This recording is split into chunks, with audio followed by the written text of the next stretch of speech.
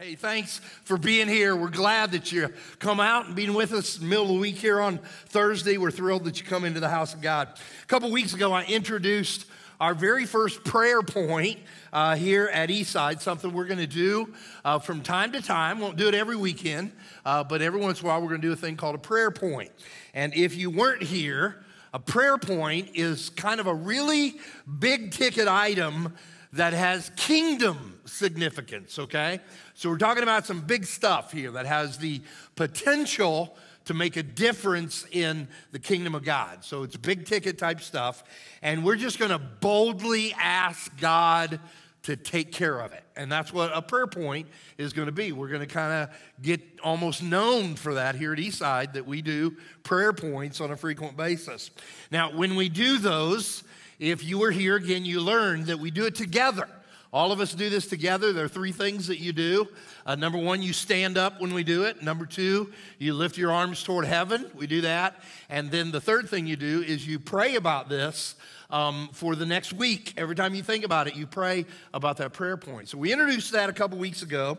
And our very first prayer point, we asked that God would begin to place Christian influence in very important worldly circles so that God would have a voice in some of those places. And so we just kind of prayed about that. And we boldly said, God, would you take care of that? And so 2 weeks ago we did that. And since then, I just keep getting information of how God has begun to answer that very prayer. A man from our church was offered a leadership position in the public school, and God had been working through that and made all that happen in the middle of that. Our high school pastor was invited to speak to a local high school football team, and so he spoke to the kids there. And just so you know, God is not bound by space or time. Is that right?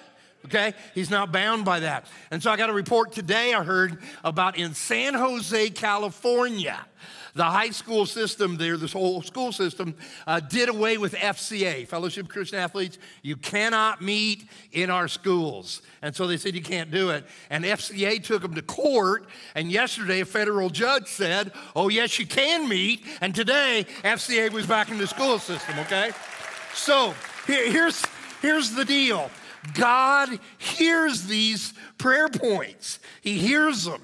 And so we're going to be devoted to them here at Eastside. And so before I preach this weekend, I want to introduce another very important prayer point that we're going to get passionate about here in a few minutes. I'm going to put it up on the screen and read it to you. We're going to ask God that he would draw middle and high school students to our church right here at Eastside in order that they may hear about Jesus and turn their lives toward him.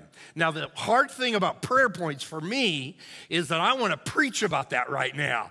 And I got to hold myself back from that because I've got a lot to say about how incredibly important that table turns right now in our culture. It is desperately needed more than you ever know. And if it doesn't change, then 25, 35 years down the road, we're in for a world of hurt when it comes to the kingdom of God. And so this is a big deal, and I'm starting to preach about it, and I can't do that, okay? So we're going to do this. We're going to ask God right now, would you take care of that? Would you deal with that? And so we're all going to participate. So let me ask you, first of all, everybody stand up. Okay, that is your agreement into this prayer. I'm going to ask you to lift up a hand, but I had a really good idea about that given to me this week, and so I want to do that, okay? I want your hand to be like this. It's like you are handing this prayer to the Father. And when you have your hand up there, let me pray. Father, we give to you right now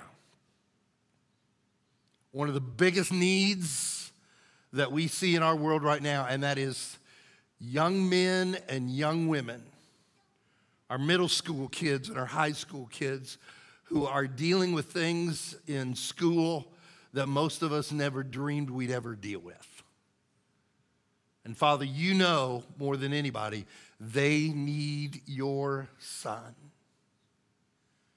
And so in boldness, in absolute boldness, we are laying in your lap. We're laying it right before your throne.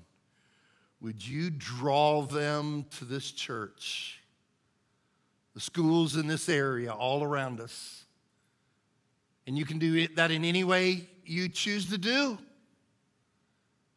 You can have families drive by our building and realize they need to bring their kids here. You can have friends invite friends. You do whatever you want to do. Would we see the fruit of that? So that young men and young women will fall in love with Jesus and change the trajectory not only of their own life, but potentially down the road, the trajectory of this world. And we boldly right now, as players, lay this before you, believing that you will answer it. And together we say, in the name of Jesus, amen, amen, and amen. Give it up for God who's already going to answer it for us, okay? All right. Okay, you can have a seat. So we are in this teaching right now where we're studying through this first church in Jerusalem, chapters 2 through 7. So you've been with us, you understand what we're dealing with here. And what we find out in those chapters is that very first church absolutely took over the city of Jerusalem. I mean, they just took it over. It became their own community. And so today we're in chapter 6. So we're nearing toward the end of that study.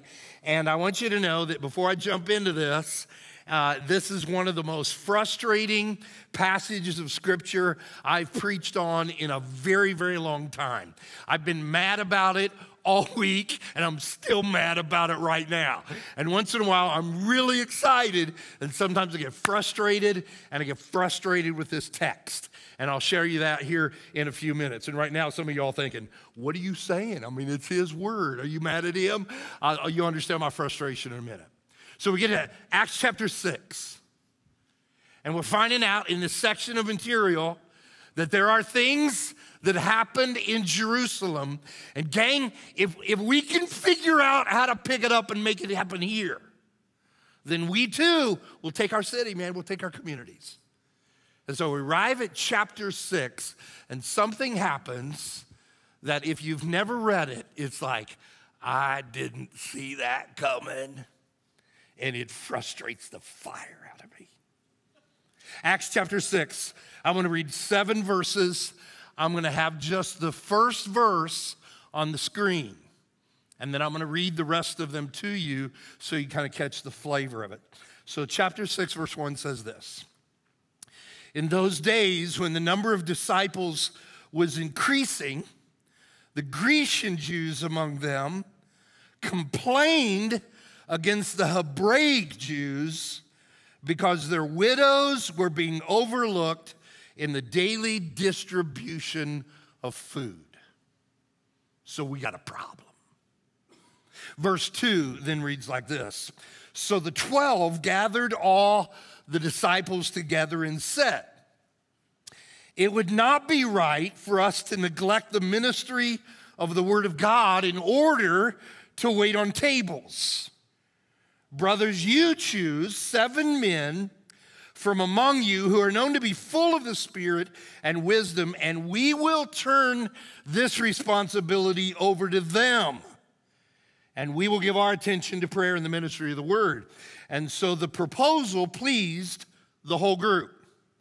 And so they chose Stephen, a man full of faith and of the Holy Spirit, also Philip, Prochorus, Nicanor, Timian, Parmenas, and Nicholas. Sounded like I knew how to pronounce all their names. I just made every one of them up. That's a little trick for you when you're reading. You just make it up, and people think, man, that dude knows how to read it. So Nicholas is the last one. And they were all from Antioch. Nicholas was a convert to Judaism. He said this, they presented these men to the apostles who prayed and laid their hands on them, and so the word of God spread. And the number of disciples in Jerusalem increased rapidly, and a large number of priests became obedient to the faith. Now, here's my frustration. There are so many things in those 7 verses that I would love to preach about, but I can't. There is a wealth of information that is vitally important for the church, for Christian people, that you and I absolutely have to know about. And the frustrating part of that is that I know I can't do that. I can't dive into all those things in there. And let me give you some examples of what I'm talking about. There's one part of that passage that talks about the growth of the church. And I would give anything in the world to be able to talk about the growth of the church. And it's just completely full in that text about how God intends the church to grow. Let me show you something real quick. I'm not going to preach about it, but I want you to see it real quick. From chapter 2 to chapter 7, 4 different times, God tells us that the number of people who were in the church, we're calling them players, okay? The number of players became more and more. 4 different times he tells us that. Now, let me show you how he tells us. It's just kind of really cool to me, so let me show you.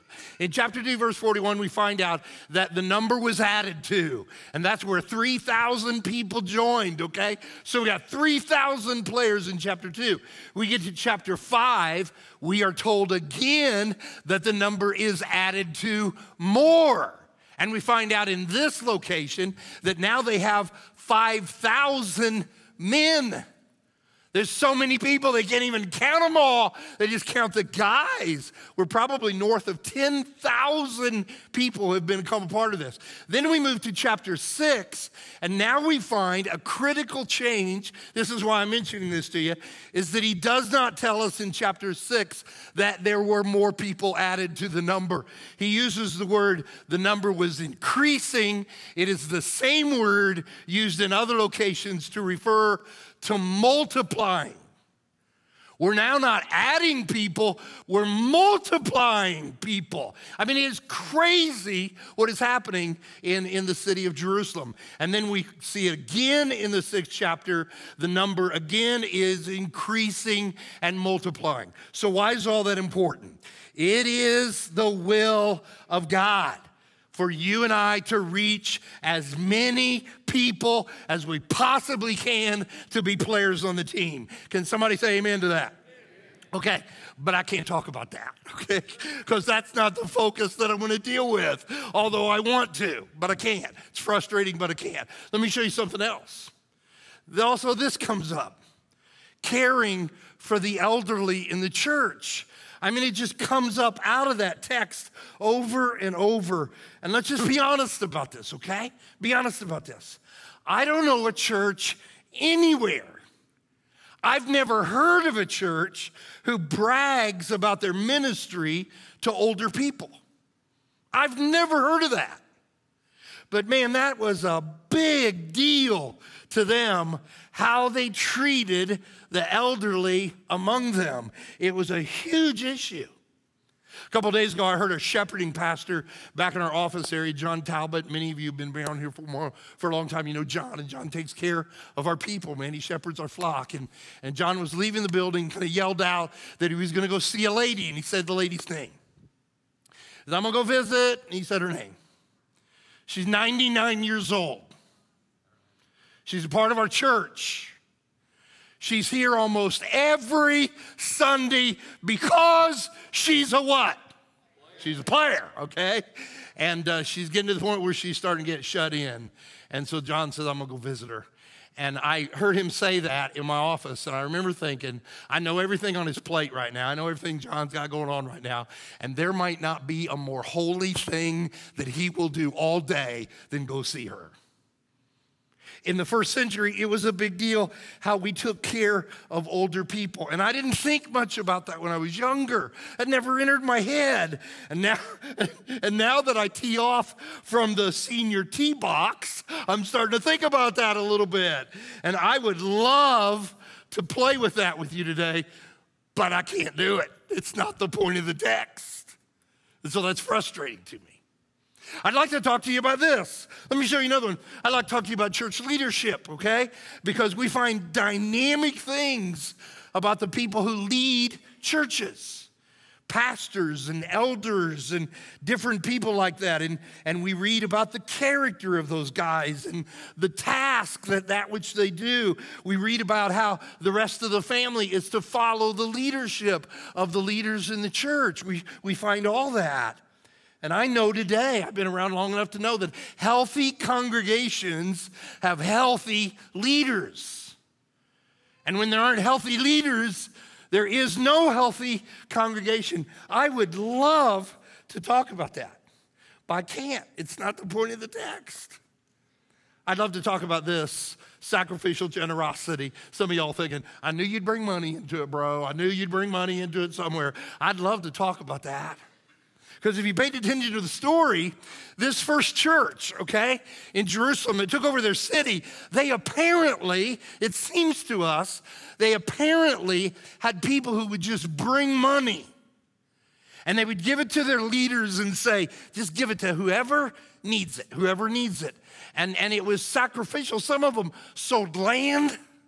Some of them sold their homes. They sold things to bring it and say, just give it wherever it's needed. Just do that. Man, I would love to talk to you about that. They were players. They weren't imposters. And I want that to hit you a little bit. God finances his ministry work through his people. He has no other plan for that. And so regular sacrificial offerings are critical for a church to be strong. And I'm a preacher. I'd love to talk about that, but I can't do it. It's not the point of the text. And so I sat down this week. I'm working through all this, and all this stuff is coming up, man. I'm thinking, man, I'd love to talk about that, but that's not the point. Okay, that's not the point. Neil, you feeling me, brother? Because we talk about that all the time, man. There's so much in the Word of God. Well, then, Hastings, what's the point, okay? What is it? And so if I had to narrow it down about what happens in chapter 6 that helped them take their city, it comes down to this, and I want you to understand this. They provided godly answers to ungodly problems. And you're gonna catch that as we work through that, because they had the ability to see things and say, now that's not right. That is not right what's happening there. That is wrong what is going on there. That is not true. And instead of sticking their head under the sand or just whining about how bad things were, they had this about them that they knew, we got to get involved in that and we got to fix that which isn't right. And it's a very powerful principle about how you and I will be able to take our city. So I want you to think about that for yourself for just a second. When you see something that you look at and go, man, that is not right. That is wrong. That should never happen. What do you do about it? How do you react to that? I react because of my human nature. I react impulsively. And I might say something or do something that if I would have thought about it for a little bit, I probably wouldn't have reacted that way. I had somebody share with me the other day that they were kind of feeling that impulsive nature, and somebody who cared for them very much said, why don't you just think about it for an hour and then decide if you're going to do that? Is anybody impulsive like me, okay? You just kind of jump in there like a bull in a china shop. I shared with you a long time ago that I was having dinner one time with my wife, and the table next to us, there were some young guys there, and they were just being really loud and vulgar and inappropriate, and I just lost my mind, and I got up from my own table, and I went and sat down at their table, and I asked them not to talk like that in front of my wife. And I think probably when it was all said and done, I didn't influence them at all through my impulsiveness, at all. And I could have got killed doing that as I look back to that.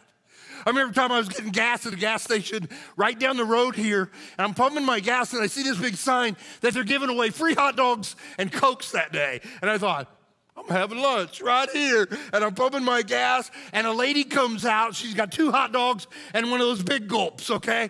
She comes out, gets in her car. She's parked right at the front door, and she's just chowing that food in, and when she's done, she threw her wrappers right on the ground. I thought, how did she do that? And then she had her gulp. She took about a drink and threw the whole thing out on the ground. And I know it wasn't any of my business, but I couldn't stop myself. I went over there and told her to pick it up. She said, I don't know what you're talking about. I said, you know exactly what I'm talking about. And then she gave me one of those words that I heard them kids say at the table. I probably wasn't helpful at all. Do you tend to be that way? When you see something that's not right, man, do you just kind of jump in there like that without thinking about it much at all? I remember reading a story about Christian Herter. Mr. Herter was governor, state of Massachusetts, back in the 1950s. And Mr. Herter was having one of the big campaign rallies to raise money. It was a picnic at a farm. And he'd been driving all day long. He showed up at the picnic to raise money for himself. And he's going through the food line, and they got fried chicken. And there's a lady behind there handing out all the fried chicken. And Christian Herter comes by. He's got his plate. She puts a piece of chicken on there. And he said, ma'am, I am starving. Can I have another piece of chicken? And she says, sorry, bud, one per person. And he goes, I'm really hungry. I've been going all day. Can I just have one little piece more? She said, sorry about your luck, bud, one per person. And he looked, do you know who this is all for? Do you know that? This is for me. Do you know who I am? I'm the guy running for governor. She said, do you know who I am? I'm the lady who hands out the chicken. Now get on that line. Well, she probably didn't help him at all. Do you have that about you? That you see something wrong, you see a problem, and just kind of jump in there without thinking through it? Man, we got to figure this out as a church. If we're going to take our city, then we got to know how to approach the problems of the world. If you think our world has problems, would you just sneak your hand up real quick and bring it right back down so nobody sees it? Okay, we got to figure out what we do about that. And the answer isn't to hide under a table. And the answer isn't to come out with both barrels. The answer is given to us in chapter 6. And it enabled them to take their city. So what was the problem in chapter 6? What's going on? Well, the problem in chapter 6 was nothing other than a form of racism. If you ever wonder, is racism ever in the Bible? Did we learn anything about how we ought to handle that? You ought to go to chapter 6 because there's a form of that happening right here. And it had leaked into the church. Let me show you how it happens. I brought a whole thing here I want you to look at. There were two kinds of Jewish people in the first century. There were a group called the Hebrews and a group called the Hellenists. And they were both Jewish people, but they were on the different sides of the fence. Hebrews lived in Judea. Hellenists lived outside of Judea.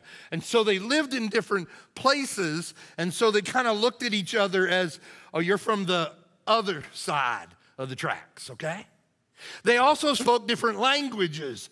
The Hebrews spoke in Aramaic. That's what Hebrew people spoke in the first century. The Hellenists spoke Greek. So if you had a Hebrew and a Hellenist together, they couldn't even understand each other. So when the Hellenists went to McDonald's in Jerusalem, the workers couldn't understand what they were trying to say. And so they didn't even speak the same words. They also lived differently. They acted differently because the Hebrews followed Jewish culture and the Hellenists followed Greek culture. And so we've got human beings who have all kinds of different stuff, and because of that, they didn't get along. And those from the Hebrew section tended to think the Hellenists were kind of like, you know, you're the second class people. You're kind of the stepchild type stuff. And so that sense of a form of racism existed, and it had leaked inside of the church. The ungodly problem that was in the community that now leaked into the church dealt with how they fed their older widows. Remember how I said they were generous and they'd bring funds and they use it forever? Anybody need it? Just take care of them. And one of the things they took care of in a group which we estimate somewhere between 20 and 30,000 people, okay? They did this. If you were a widow and you didn't have a family to take care of you, we will feed you every day. And so what tended to start to happen was they would take this common fund that people had donated to, they put food together, and they fed these older ladies every day, and they fed the Hebrews first. Now wrap your head around that for a second. And if there was food left, then the Hellenists got it. And that meant on some days, the Hellenist widows didn't eat. And there's a word in the text in the first verse that will break your heart if you understand it. It said that the Hellenist widows tended to be overlooked. The word overlooked, let me tell you what that word means. It means to look past. So think about this. And I feel the horror in the room as you're hearing this. You can't even believe this was going on in the church. And this will just rock you. Here's what the word overlook means. Let's say I've got the plate of food, and I've got one plate of food left, and I'm looking out who to give it to, and there's 10 Hellenist widows right in front of me. And I'm looking around them, and I'm looking if I can find a Hebrew widow somewhere. And that was going on in the city, and it had leaked into God's church. Now, everybody stay with me. If a church is really going to take our city, and we're real serious about that, then we got to face the fact that the city is going to have ungodly problems that must be addressed, because sometimes those will leak in here. And so it's a bit overwhelming. I mean, you can do your own list. I did mine. I just started writing some of the problems that I'm aware of in the city. Racism, teenage pregnancy, poverty, crime, sexual identity, sexual expressions, divorce, addiction, debate over absolute truth, education inequality. I mean, just keep going down all the problems in the city. And so what do we do about it? Now, throughout this series, I've asked you to understand the passion that I want to exist within our church. I'm not just talking about a pretty little sermon here. I'm serious about this. How would we ever take our city? How will that happen? We cannot turn a blind eye to what's happening out there. We can't do it. And we got to figure a way to offer help and fix problems before they get here. You just can't overlook it. And so you go back to that text, and now you understand why this is so important and why I was frustrated. All these other things that are really good things to talk about that we ought to deal with, man, they are superseded. They're put in the shadows compared to this. What are you going to do about these problems? And so as I look at how they responded, from my perspective, I see some things that I want to throw at you.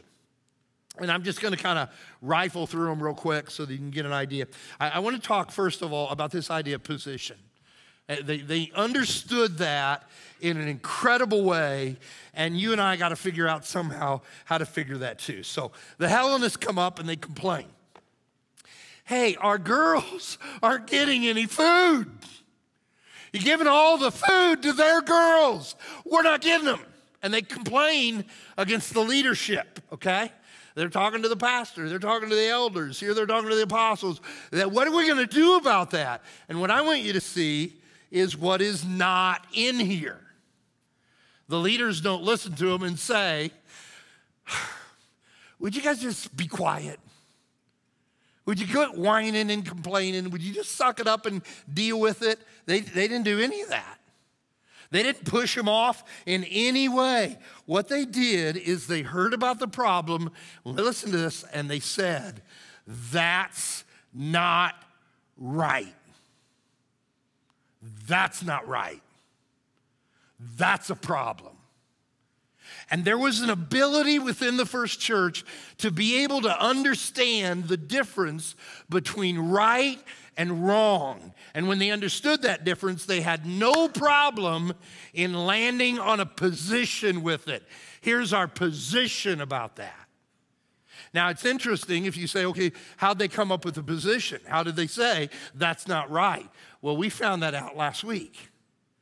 Because if you were with us last week, we were talking about Peter and John, and they're healing people and preaching, and they throw them in jail, and then they get out the next morning, they let them go because they can't find anything on them, and they tell them, but do not speak the name of Jesus anymore. Don't do that. And we didn't talk about it too much last week, but here's what they said to the authorities, and I love this. Check this out. Well, you judge for yourselves whether it is right in God's sight to obey you rather than God, for we cannot help speaking about what we've seen and what we've heard. Now, here's what they did. When they found problems, when they said things that's not right, what they did was to evaluate what had God said about that. And whatever God said about it, that's our position. Even if it's different from the world, this is where we land. This is what we do. And isn't it interesting that the Holy Spirit, without Aquila and I talking anything at all about the things we're going to preach about and sing, we didn't convulge this together. And this service, he taught us a new song called, I Will Take You at Your Word. That's what they did. And they set themselves and made a position on that. This is where we stand. Now, let me tell you why I think that's important. Because standing on the Word of God has a greater impact in the world than not standing on the Word of God. And I'm going to prove it to you. Now, one of the things I do as a pastor, it's part of my responsibility here, okay? One of the reasons why I get paid for what I do is I study what we do.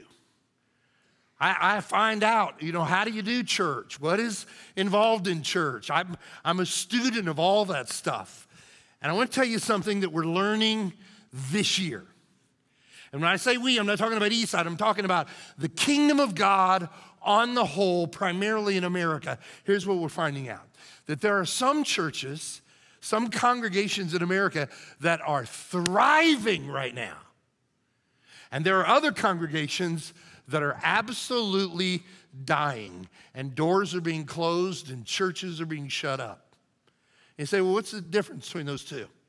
What's the difference between thriving churches and dying churches? Here's what we can tell you. We know this, that churches who are struggling with what the Word of God says, that God says this, but man, that's not what our world is teaching right now. And they're trying to work through all that, and they're doubting some of this, and we're not real sure if we're going to believe that anymore, and we're not sure if we're going to teach and preach or stand on that. Here's what we know about those churches.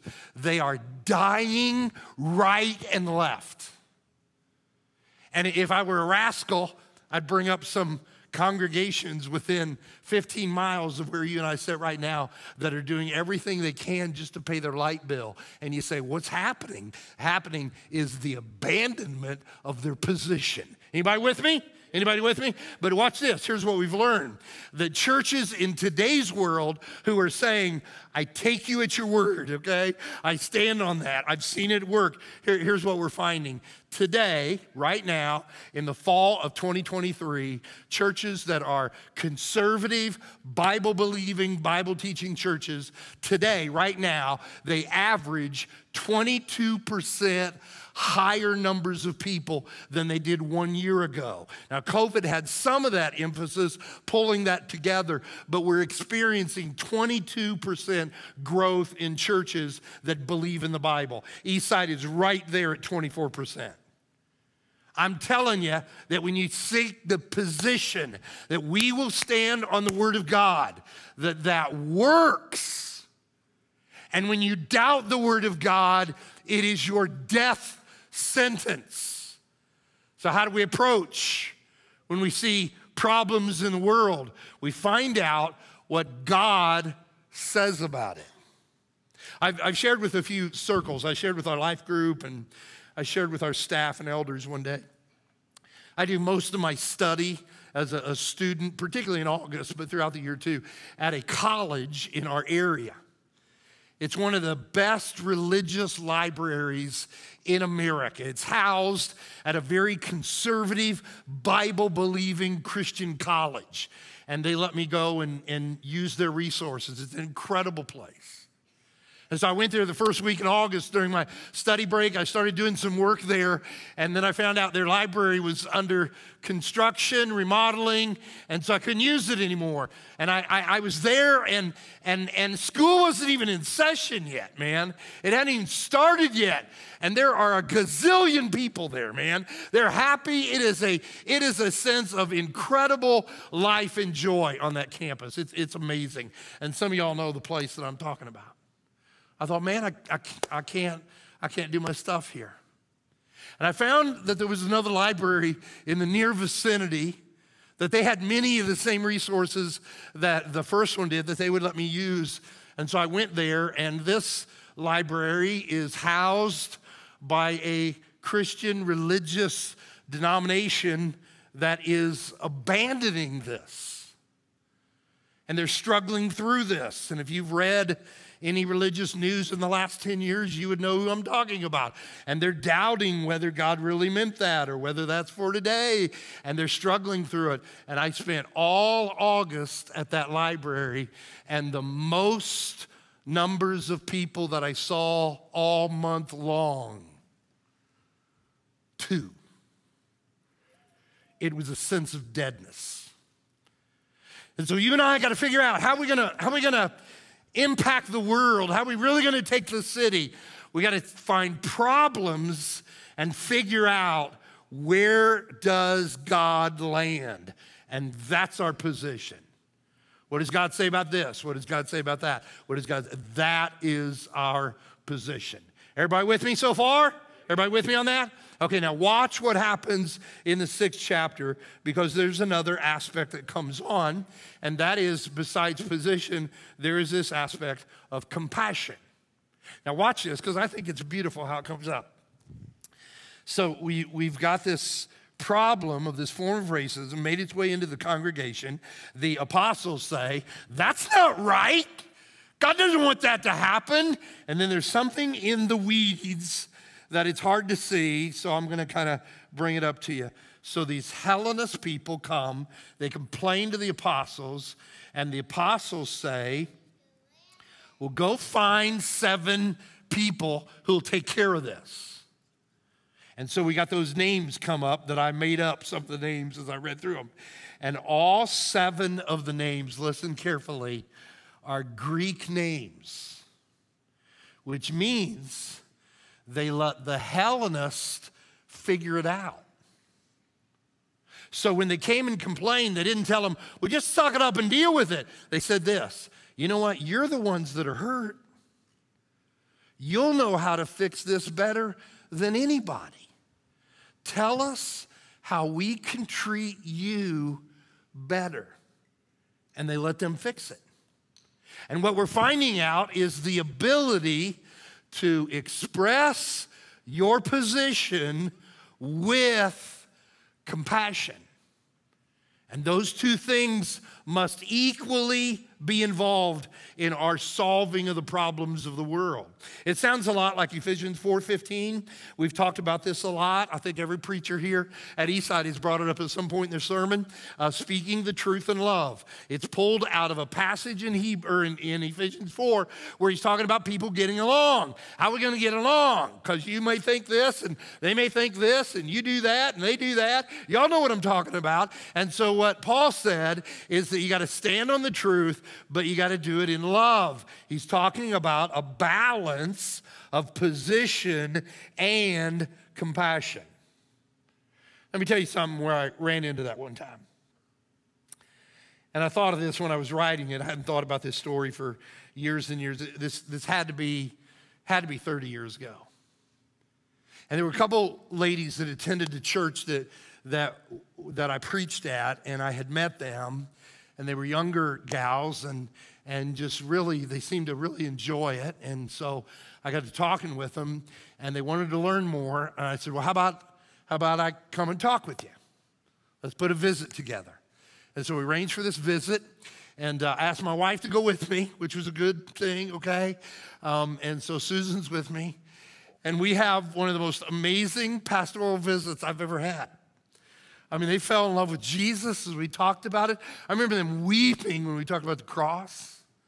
They loved the church, the people, and man, they were just on fire. And so we arranged for their baptism the next week.